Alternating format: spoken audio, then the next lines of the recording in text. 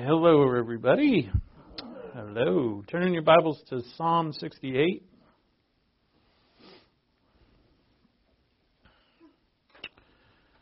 And we'll continue in our exploration of using the Psalms as God's prayer book, which it is. And today we're going to focus on Psalms that refer to the church.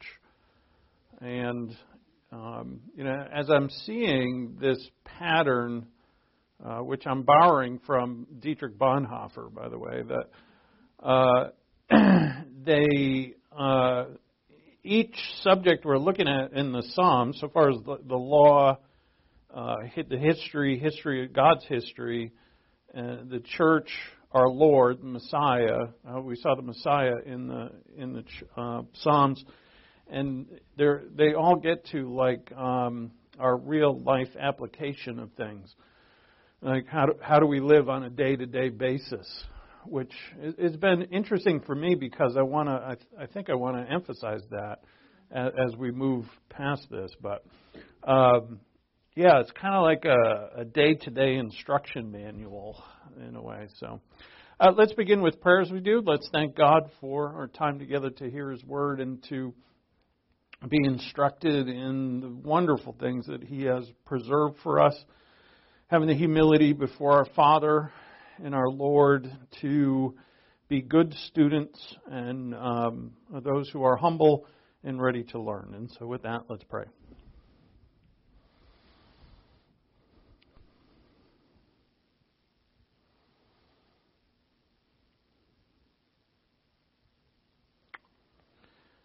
Our Father in heaven, thank you for this day. Thank you for another gathering that we have our privilege to be a part of, to listen to your word, to read your word, to be instructed in the things of truth so that we may grow in grace and knowledge, that we may understand you more and worship you better, and to have the great joy in our lives that you have reserved for us, which is your life. Your joy, your peace, your hope.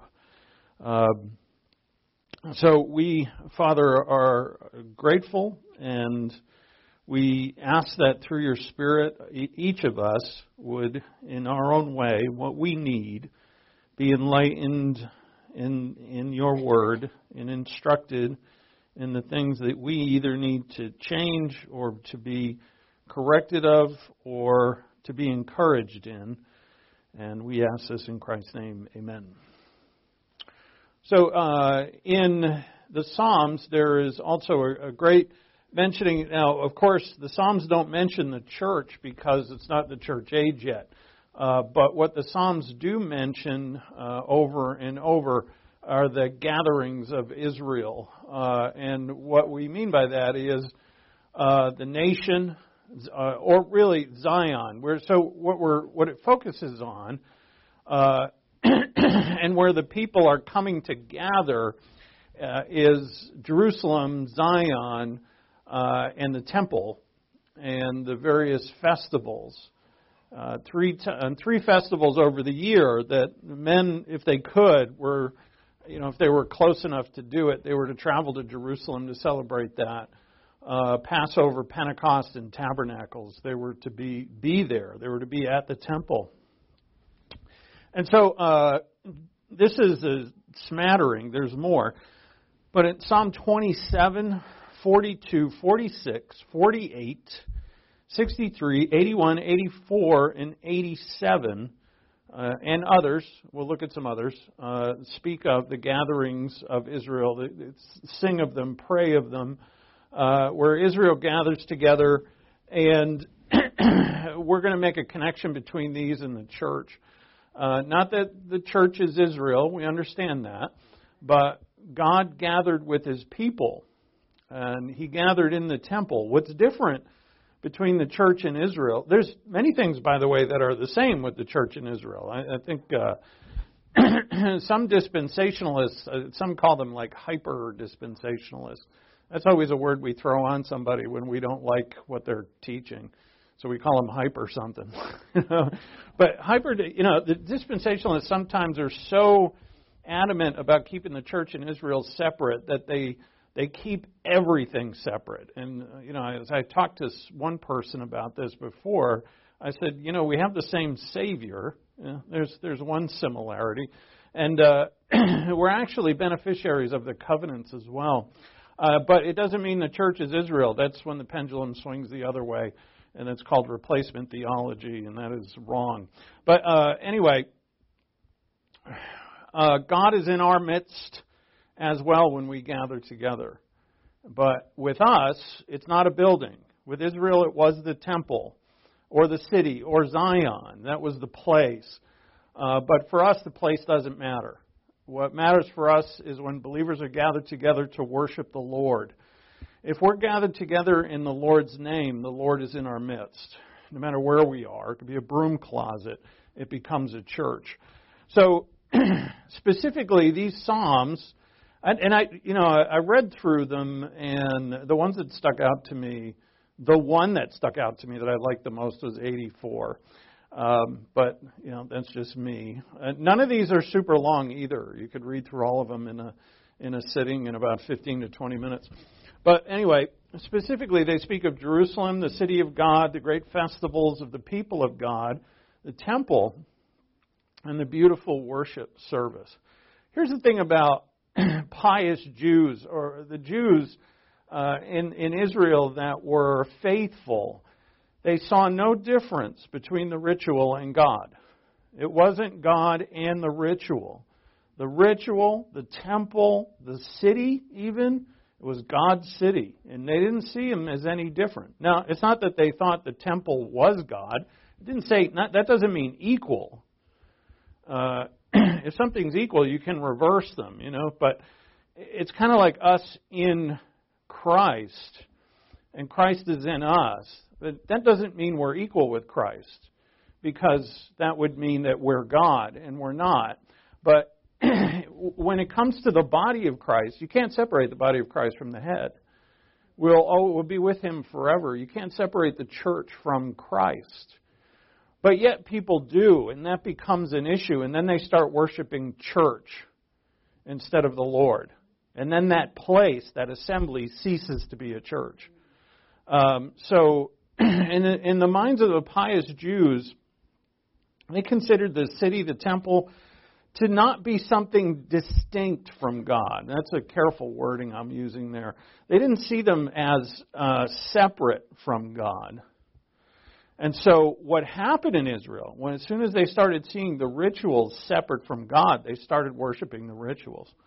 And that's when they became uber legalistic, or just legalistic.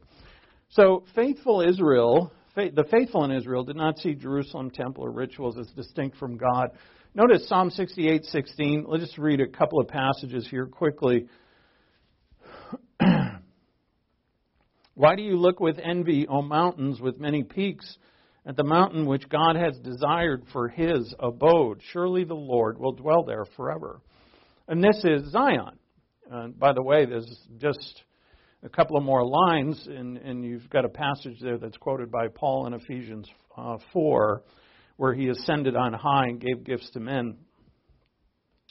The mountains with many peaks are the mountains of Bashan. They're the great, big, huge mountains that are in the north of Israel, and they envy Zion. Zion is it's a hill, and it's hardly a mountain.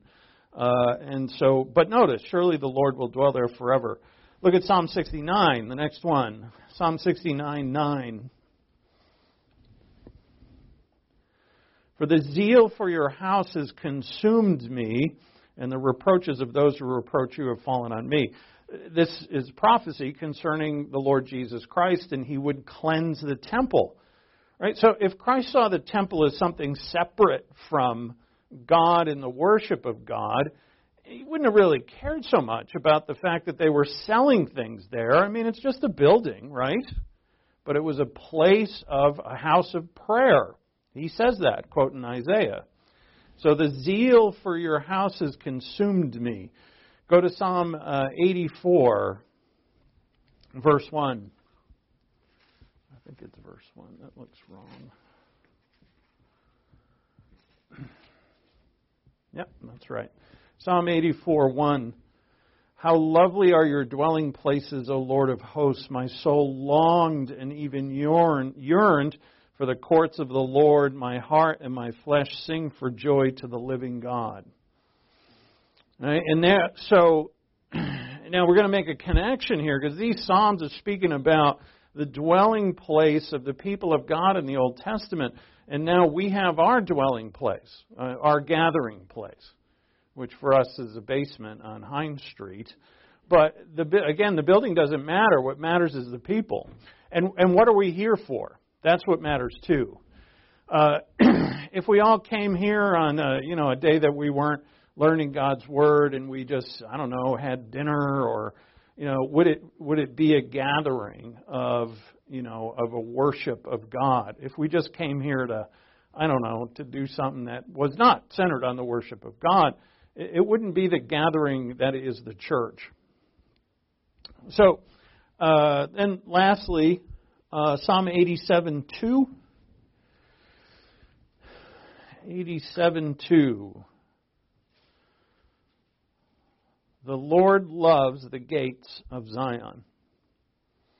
All right, so Zion is not just a place. It's not arbitrarily picked. It's not just land. That God said, I don't know, where should we put my house? I guess over there, that looks fine. It's nothing like that. This is particularly chosen. And it's a place that God is going to return to, that Jesus Christ is going to return to and establish His kingdom, or His millennial reign.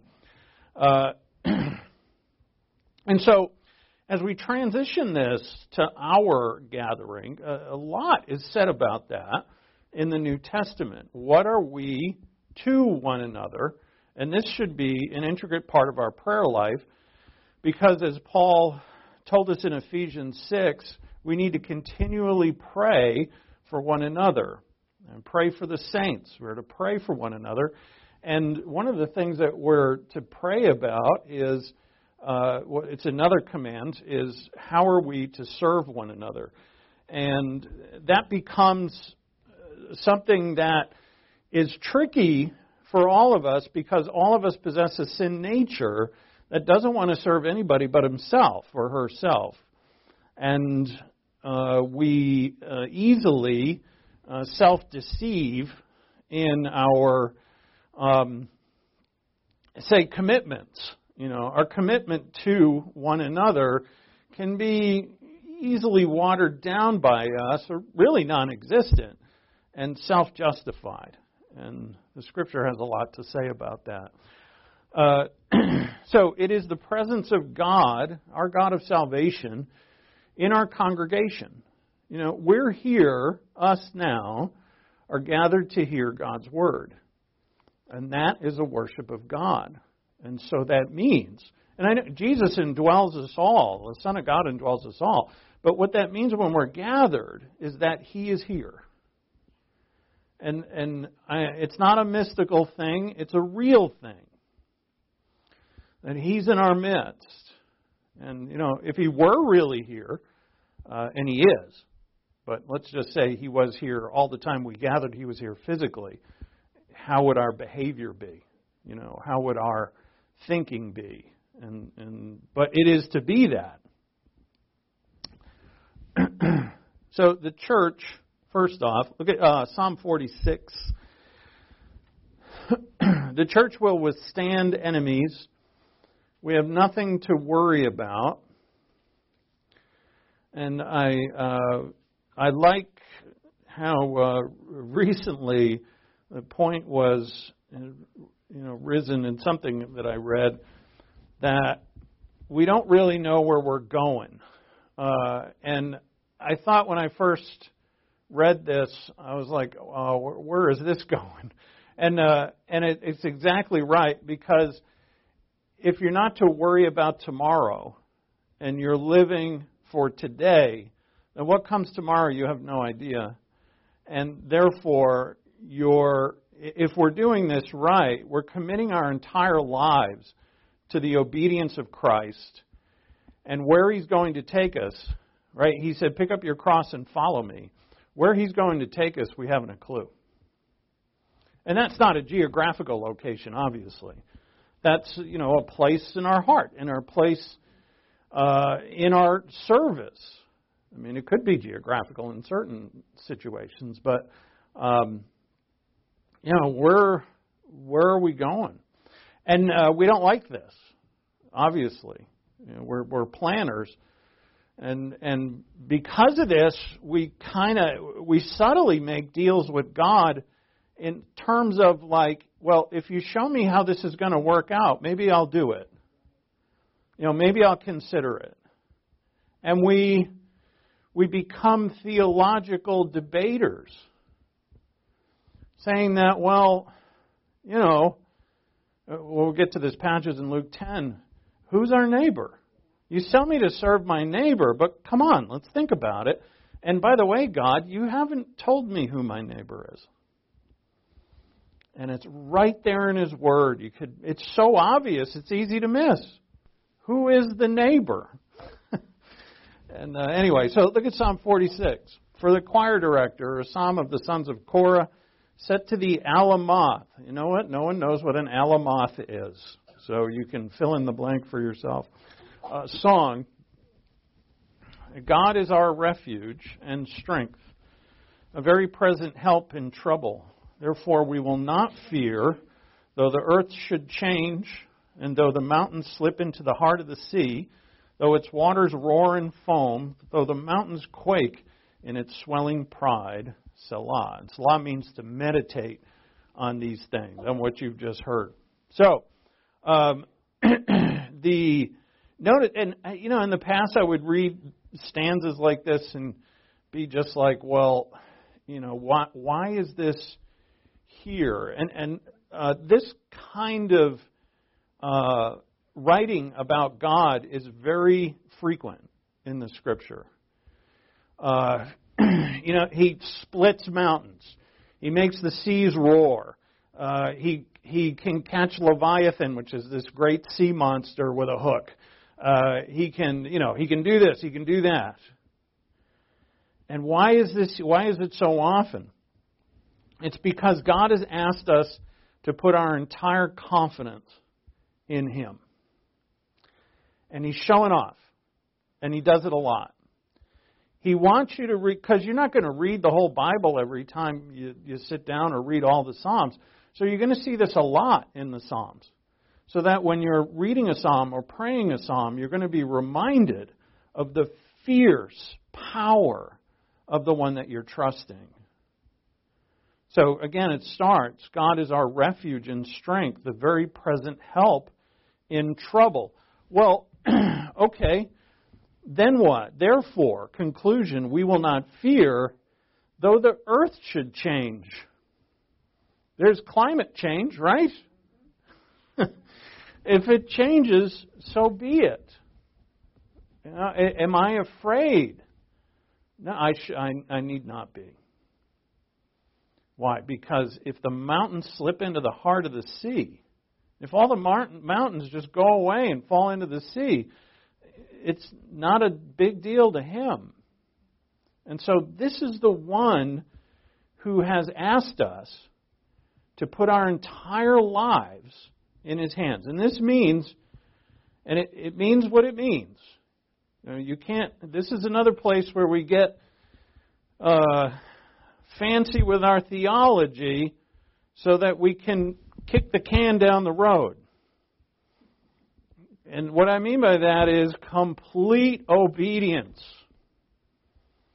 But wait, what does it really mean to put my life in His hands? I mean, it's imagery, isn't it? That's where we can get fancy with imagery. But the image is clear. Complete obedience to every aspect of His will. So he says in verse 4, there is a river whose streams make glad the city of God. The river here, and streams, should refer us back to the introduction of all the Psalms in Psalm 1. And if you remember, the stream was the law of God. And the blessed ones were a tree planted by that stream and drew its strength from that stream And it was made clear in Psalm 1 that they delighted in the law of God day and night. So there is a river, call it the law of God, whose streams make glad the city of God. And I'm going to be bold here and use City of God as Grace and Truth Ministries. Although it's a bit of a stretch, but I'm going to go for it. The holy dwelling places of the Most High. This is a place where God dwells. When we're gathered together and listening to His Word, worshiping Him, singing to Him, even serving one another before and after service, it's worship. It should be worship of God. And so it's a dwelling place. It's a holy. Now, holy meaning, our conduct, our behavior, our thinking is with God, and therefore of God in His will. And we'll see what that is as we continue with this, because to be holy is not just an individual thing, although it includes that. It is how I think within myself, but it's also how I think about you. And how I think about you is very important to my worship of God.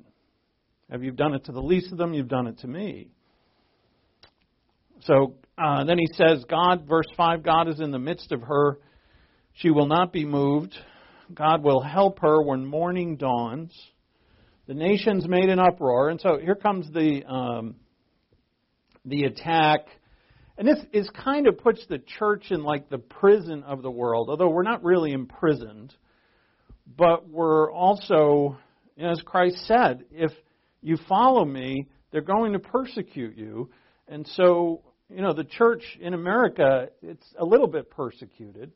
But in other nations in this world, is very, very much persecuted. And so the nations made an uproar. Where else did we see the nations making an uproar? That was in Psalm 2. And it said, the Lord sits in the heavens and laughs at them. So again, that's part of the introduction to the Psalms. So again, verse 5, God is in the midst of her. She will not be moved. Notice that. We will not be moved. We can have complete confidence. God will help her when morning dawns. The nations made an uproar. The kingdoms tottered. He raised His voice and the earth melted. I love it. What did He do? He just raised His voice a little. Melted everything, which is coming, by the way. 2 Peter chapter 3. The elements will melt. And then verse 7, the Lord of hosts is with us. The God of Jacob is our stronghold. Selah. And Selah means meditate. Verse 8, come behold the works of the Lord, who has wrought desolations in the earth. He makes wars to cease to the end of the earth. He breaks the bow and cuts the spear in two of His enemies. He burns the chariots with fire, which is interesting because Elisha knows that the prophet Elisha knows that he is surrounded by the army of God, and they're in chariots of fire. And here we see that same phrase. He burns the chariots with fire. Those are his enemies. Cease striving and know that I am God. It's a very famous line, but rightly so. I will be exalted among the nations. I will be exalted in the earth. The Lord of hosts is with us. The God of Jacob is our stronghold. Selah. It is beautiful. And what comfort this could give you. And as you become one, and I hope you do, a psalm a day, maybe. Am I pushing it? I'm not. I'm going to tell you that you have to. No, I have no authority to do that. Over time, you will be able to, you could even write them in your Bible. This psalm is for this. And when you need it, you could go get it. And this is just beautiful.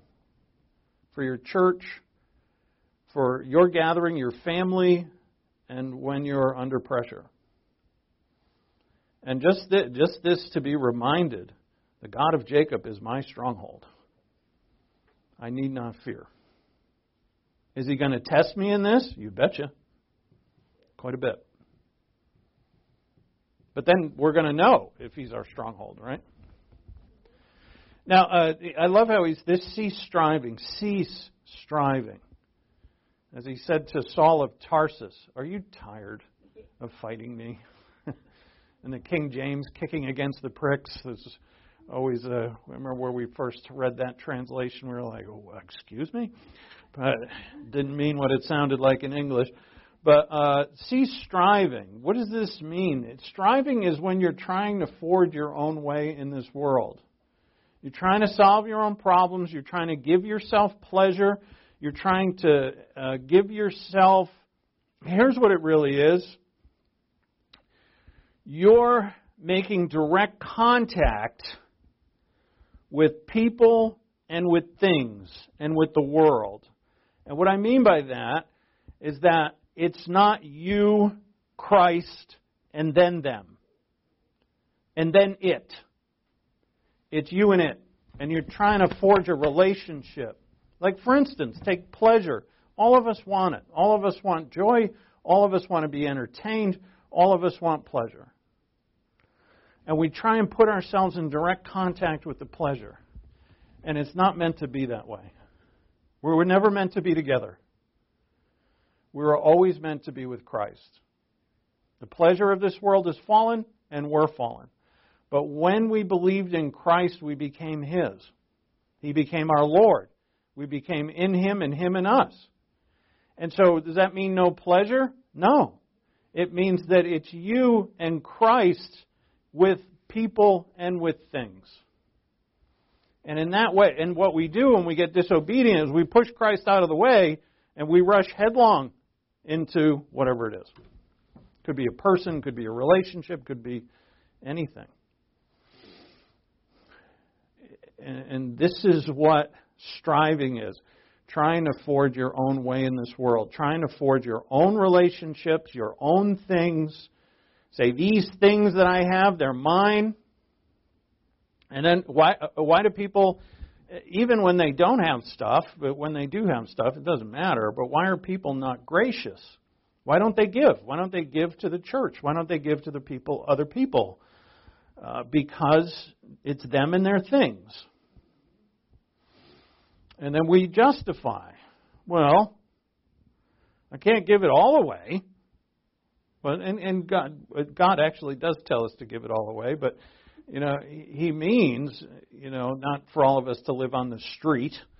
And so, but what He also means is that we should be recklessly gracious. And I'm working on this myself. And all the things I'm going to say in the next few classes, if you say, well, what about you, Pastor? That's not the point. I've had somebody do that to me not too long ago. What about you? Am I supposed to not teach the Word of God because I'm an imperfect man? Who's going to teach the Word of God then? We have to wait for Jesus to come back. Cease striving. It's me, Christ, and my money. Me, Christ, and my things. Me, Christ, and my pleasure. Me, Christ, and my wife, and my child. You push Christ out of the way and it's you and your child. What happens? You start worshiping the child almost. Sad as that is. Because they're idiots. Just kidding. Sorry. Yeah. So they are, though. Cease striving is when you give yourself completely to Christ and He becomes the mediator between you and everyone else and everything else. This is complete obedience. Some think that you have to have this to be saved. In other words, if you're not disobedient, you're not saved. That's called lordship salvation. They can stick that in back in the folder, or we'll put it that way. It's not true. Salvation is by grace through faith. This is for those who are saved. He bids us to obey Him, to follow Him. So, no matter how bad things look, and this is what gets us, you can commit to this and say, you know what? The Word of God is right. Christ has to be my mediator to everything. And I need to completely commit myself to Him. And then what happens over time is that the world system, our sin nature, makes us afraid. You can't do this. Right? It makes us afraid. What are you missing out on? You know, if you're going to put pleasure on the other, if you're going to put Christ between you and the pleasure, that means that you can't reach and grab it whenever you want, right? What about when Christ says, you got to hold off now? What happens when Christ says, because there's someone here? This was a big thing. It was the eating meat sacrificed to idols. Paul said, look, if someone sees you eating meat in a temple and they're weak in their mind, they're going to think you worship idols. So you can't eat it. I said, but I really want to. It's a juicy steak. He says, no, you can't have it. Because you're hurting your brother. That puts Christ between you and the steak and between you and your brother.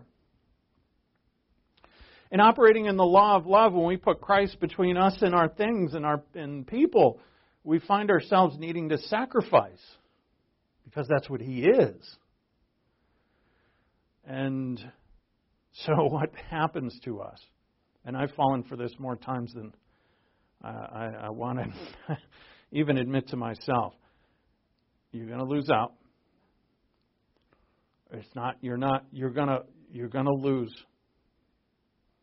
Right? When I want to yell and scream at him or her, am I putting Christ between me and him and her? Oh, no. I'm saying, Christ, step aside. I'm going to give him a piece of my mind. And what if I don't? I say, well, they'll get away with it. I need to say something here. If it's not in love, you do not. And neither do I. I'm guilty of that.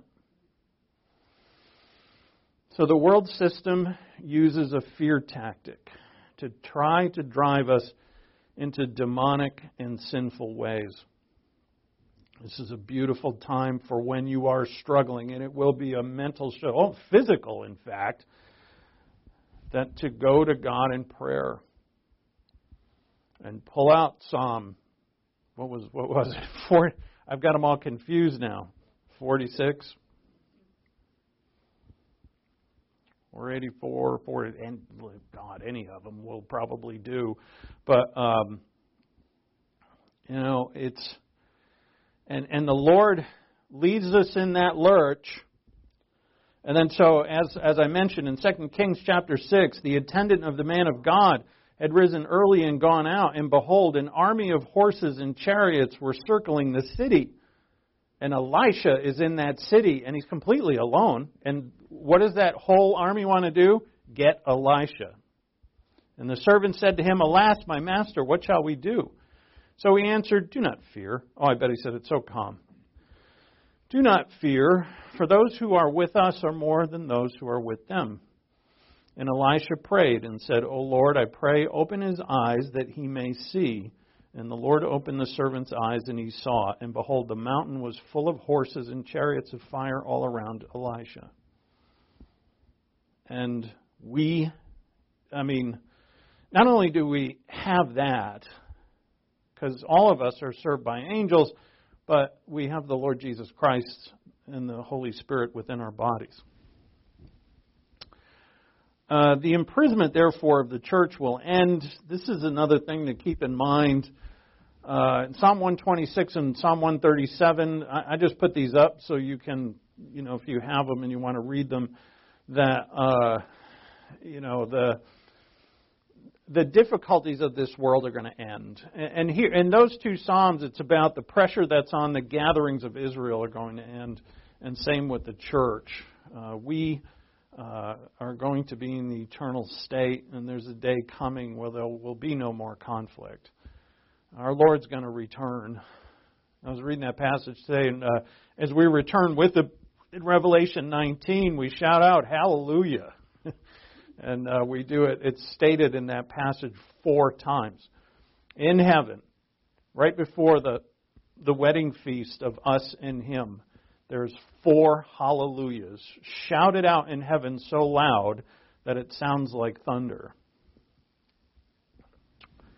So Christ's presence is among us in our church. And it's our reason for thanksgiving, for joy, and for longing. And it's a part of why we gather together. We're not just here for ourselves. We often say, I got to go get my doctrine. And you do. You have to go get your doctrine. But you're not here just for you. So, Christ said in Matthew 18:20, for where 2 or 3 are gathered, or have gathered together in my name, there I am in their midst. And Christ tells us, go to Ephesians 5, that there's the Greek word is alleion. Alleion means one another. And it's used quite a bit in the New Testament. One another. So we need to remember that when we come to the church, when we gather to learn or to sing or to work, to serve one another, we are coming into the midst of Christ. And I have to remember this too, by the way.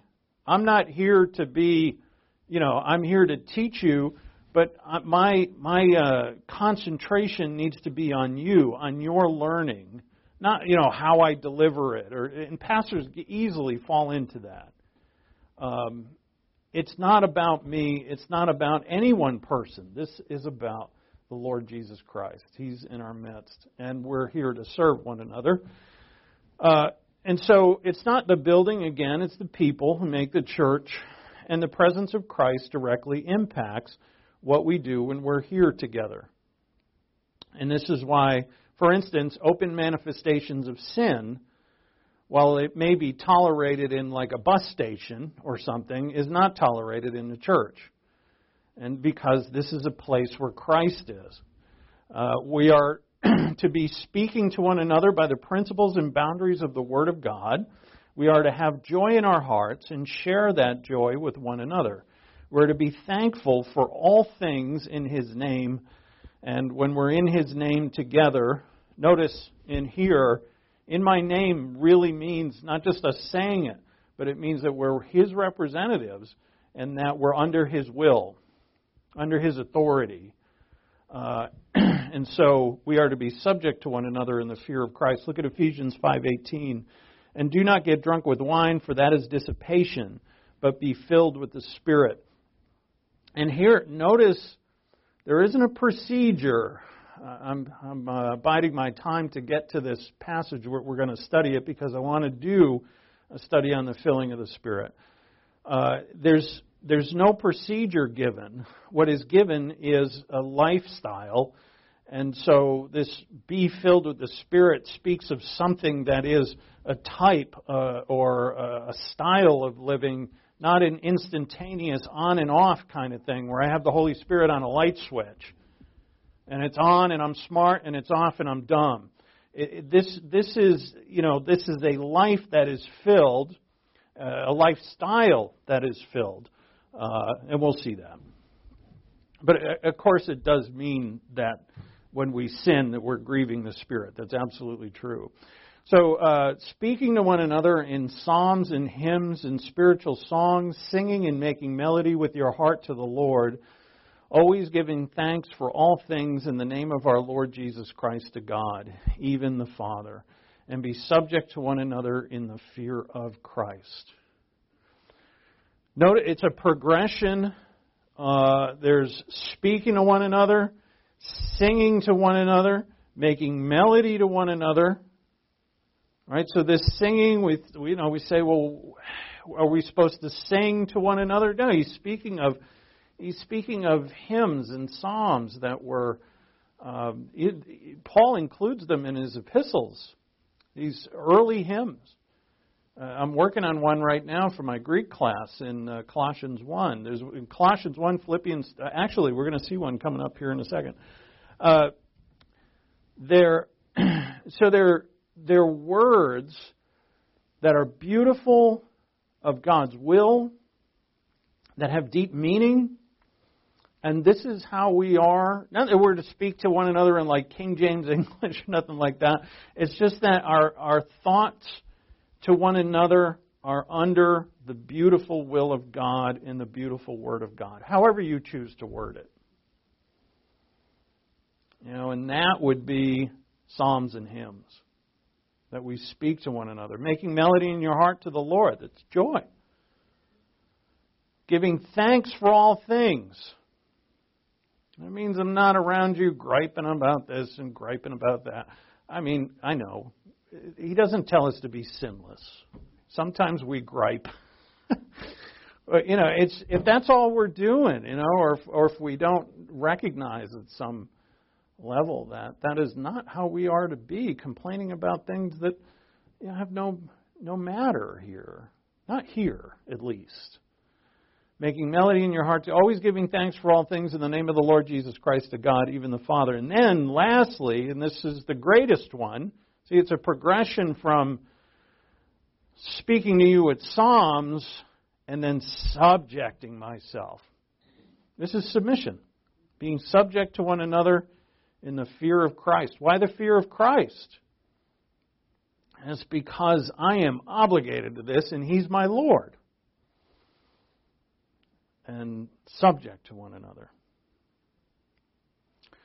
So in this way, which is the mind of Christ, again, Christ is my mediator between me and you, I consider you as more important than myself.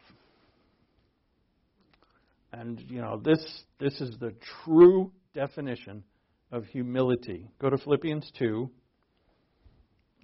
This is a hymn from actually verse 5 through 8. Philippians 2, let's start in verse 3.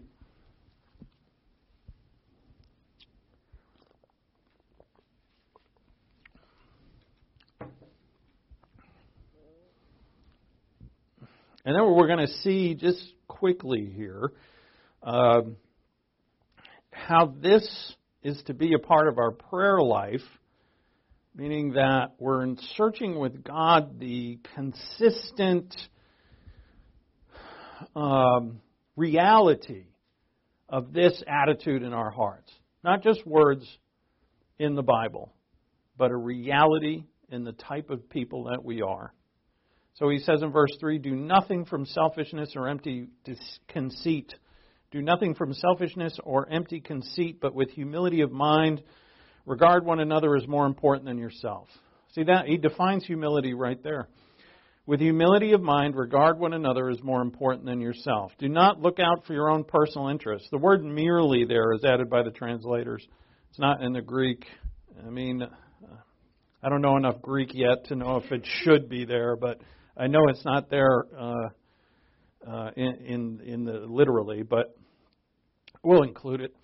Do not merely look out for your own personal interests, but also for the interests of others. Have this attitude in yourselves, which was also in Christ Jesus, who, although He existed in the form of God, did not regard equality with God a thing to be grasped, but emptied Himself, taking the form of a bondservant. He emptied Himself of what? Not deity, but He emptied Himself of the overt expression of His deity. He covered His deity in humanity. He gave up no glory, nor gave up anything. But He covered His deity in humanity and obedience to the Father, who, although He existed in the form of God, but emptied Himself, taking the form of a bondservant, being made in the likeness of men, being found in appearance as a man, He humbled Himself by becoming obedient to the point of death, even death on a cross. This is our example. It's Him.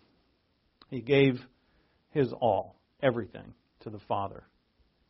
And it's something that is, we know it's above and beyond anything that we can understand, and yet that's exactly where it should be.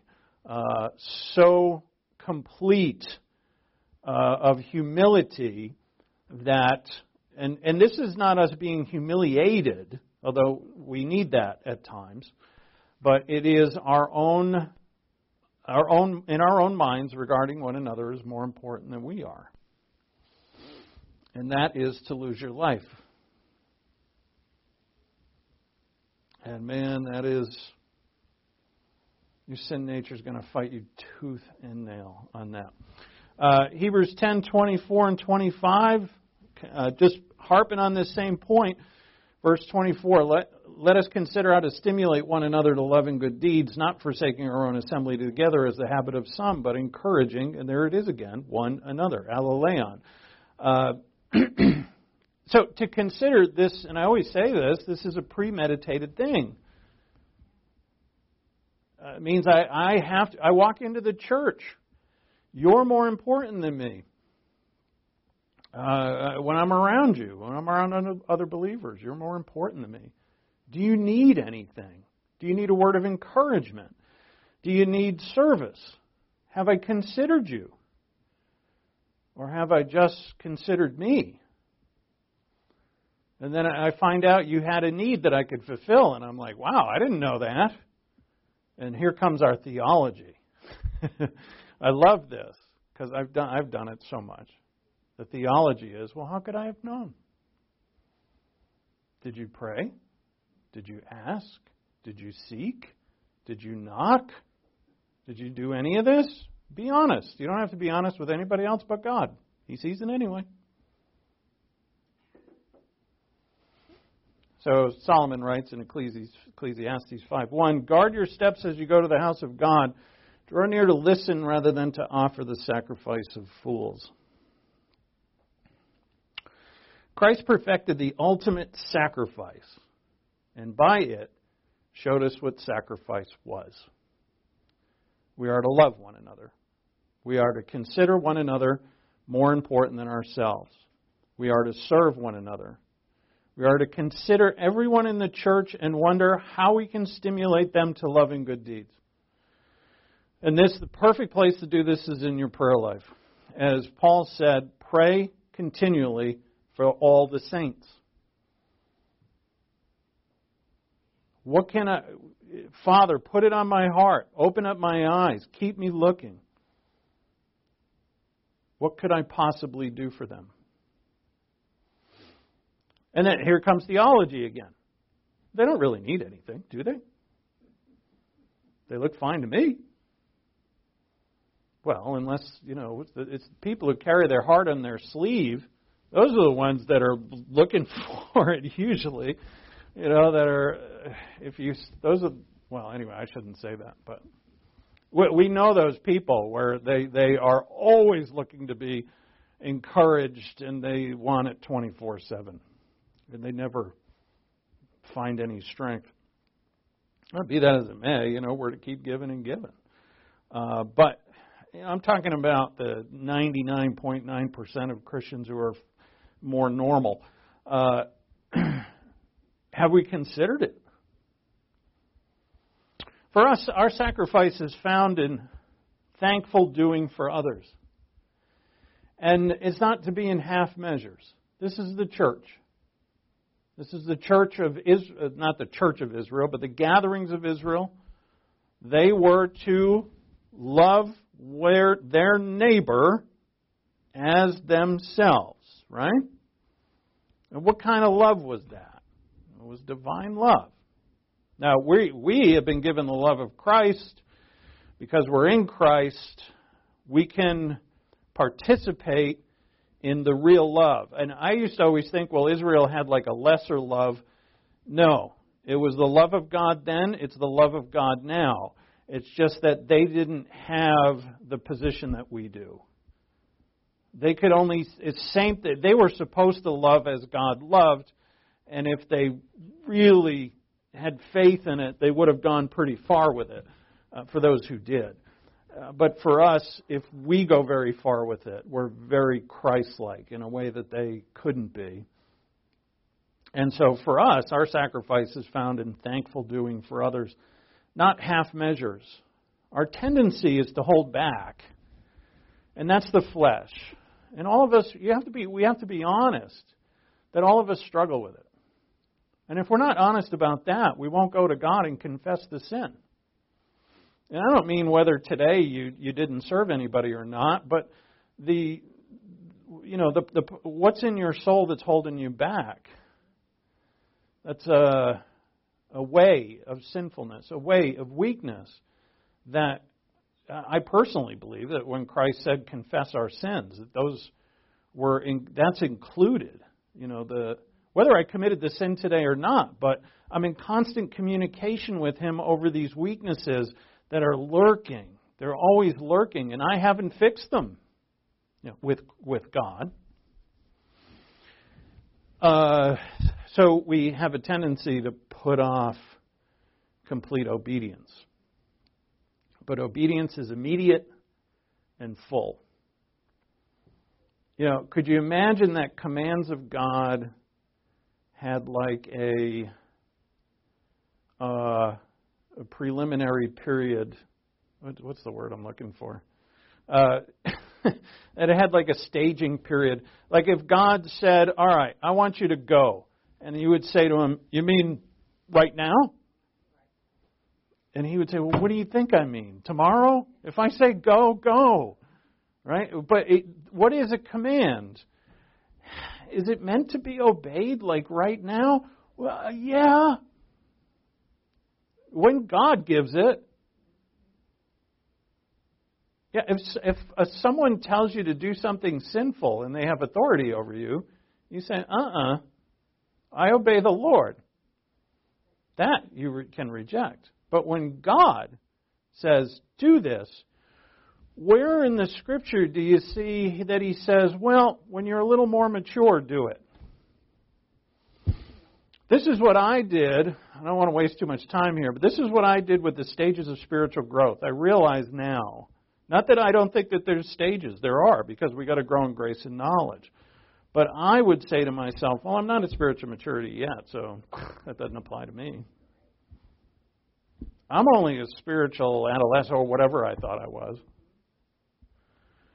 I'm not there yet. I don't have to do that. Where do you see that? Read. Where do you see God saying, all right, here are the commands for you babies, and here are the commands for you teenagers? It's not there. Obedience is immediate and full. So go to Luke 10. I hate that I have to rush this. It's okay. We can rush it a little.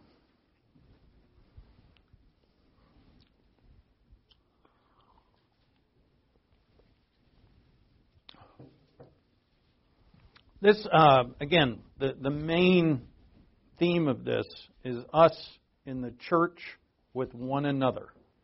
The church in the Psalms. The gathering of the people of God. What are we to be to one another? As a body, we serve one another. We have spiritual gifts to serve one another. Our spiritual gifts are given to us for the common good. We are to equip one another. We are perfectly fitted with one another. It was all in Ephesians 4, which wasn't too long ago. And so if we find... So what happened is here, a lawyer asked Christ what was the greatest command. And you can see that this lawyer, he's kind of like in with the scribes. He's one of these guys. But anyway... you can see what he wants to test the Lord. He's not asking because he really wants to know. And actually, he already knows, which Christ is going to bring out. And he's trying to test him. And meaning that he wants a debate. He wants to debate. He's a lawyer. So we find that the man asks a question not for the purpose of obeying it. What's the greatest command? He already knows it, so why isn't he doing it? Right? He doesn't care about doing it. But what else are commands for besides doing? Are they for debate or are they for doing?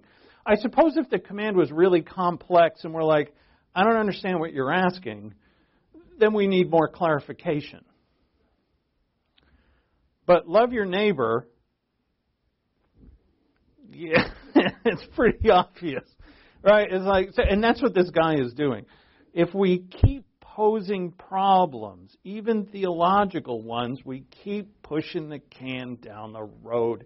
We're kicking it down the road. This is what this guy is doing. This is why it's in the Gospels, and it's such a wonderful event. We keep pushing actual obedience down the road. You know what? Jesus isn't interested in debating the question. He's not even interested. So, he says to the lawyer, you already know the answer. So look at verse 25. And the lawyer stood up and put him to the test. So we know why he's doing this. He's very similar to the rich young ruler who, what do I have to do to have eternal life? He doesn't really care about having eternal life. Neither does this man. So, teacher, what shall I do to inherit eternal life? And he said to him, what's written in the law? How does it read to you?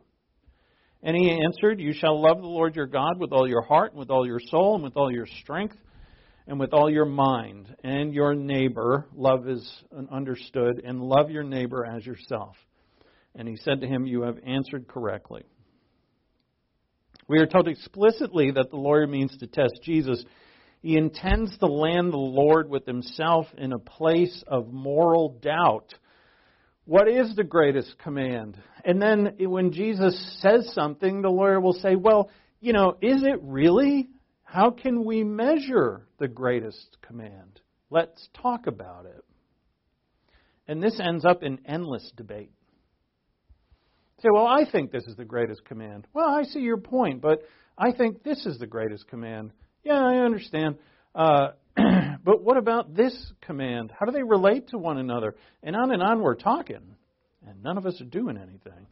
So Jesus tells him, verse 28, he said to him, you answered correctly, do this, and you will live. What must I do to have eternal life? To love the Lord your God. Now, the Lord his God is standing in front of him. Of course, this would mean faith in Christ, which is the means of salvation.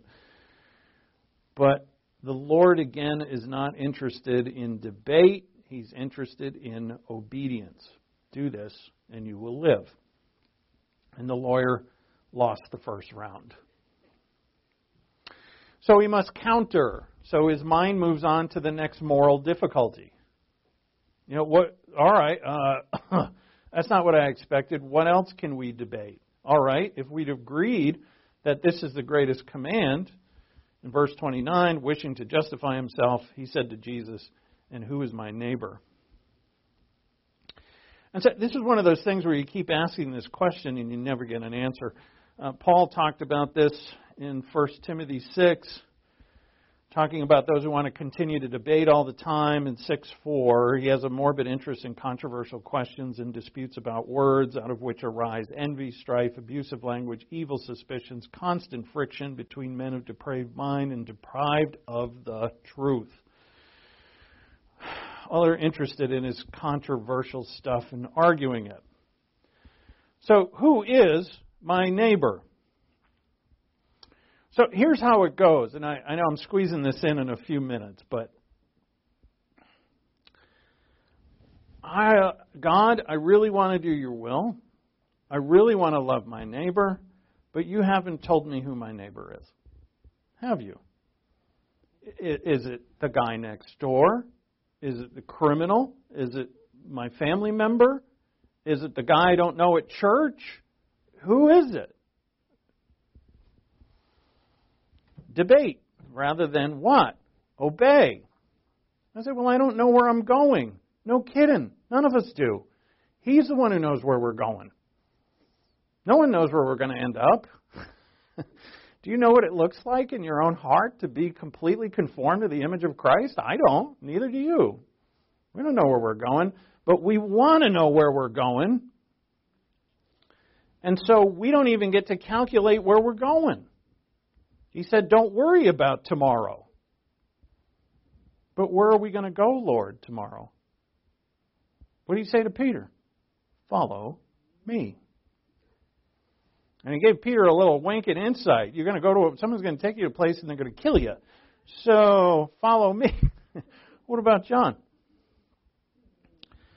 So I'm out of time. We'll return to it tomorrow. So instead of answering who's my neighbor, Jesus rolls into the parable of the Samaritan. Right? And you know it. A guy gets robbed and beaten up. One priest comes by and says, I don't want to mess with this, goes to the other side of the road. A Levite comes by and says, I don't want to mess with this. He goes to the other side of the road. And then a Samaritan comes by, which he purposely picks Samaritan because the Jews hated them. And the Samaritan has compassion and takes care of the guy. And he says to him, all right, who is his neighbor? And the guy said, obviously, the one who helped him. And then Jesus said, same thing. Look at bottom of verse 37. Go and do the same. What is it? No, we're not here to debate. Go and do. So the answer to who's your neighbor is in the command itself. Love your neighbor as yourself. You're the neighbor. If that neighbor were you, what would you do for them? If that were your clone, what would you do for them? Would you be concerned? See, this isn't self-love. It's them. The neighbor is you. What would you do? If that were you bleeding on the sidewalk, would you walk by yourself? If that were you sitting in the pew next to you, hurting, would you ignore you? Would you want to know what's going on in your own soul that you need help with? That you need whatever you need? Would you want to know? Go to God in prayer and ask. Those people in your church and your family, all believers, they're you. You're the neighbor. And it's you and Christ in them. And this is what the church is. Right? With our gifts and our service and all that, we all have spiritual gifts. We could all be intent on serving. We could all be, Bible scholar, know a whole lot about the Bible. We could have a nice building and all the stuff and money that we need. But if we don't have obedience to Christ and service to one another, then our church is weak. And if there's, in some places they're still gathering together, but the lampstand as the light of Christ has left that group sometime in the past. Because it's just become about church and not about each other in service of the Lord and them. And that's what the body of Christ is, what the church is. And so, right, we've got a lot to pray for. And we've got to stop because I'm over. So let's pray now. Father in heaven, thank you for your word. Thank you for the Gospels and the epistles that reveal to us the richest of things, which are consist of our minds and how they should work, how we should think. And this thinking, Father, is what will set us free. There is nothing to fear. You're the one who can melt the earth. By entrusting our entire lives to you in obedience, we have nothing to lose and everything to gain. Teach us, Father, to be convinced of it, convinced of your reality and your will, your plan, so that we may give over ourselves more easily. We ask in Christ's name, amen.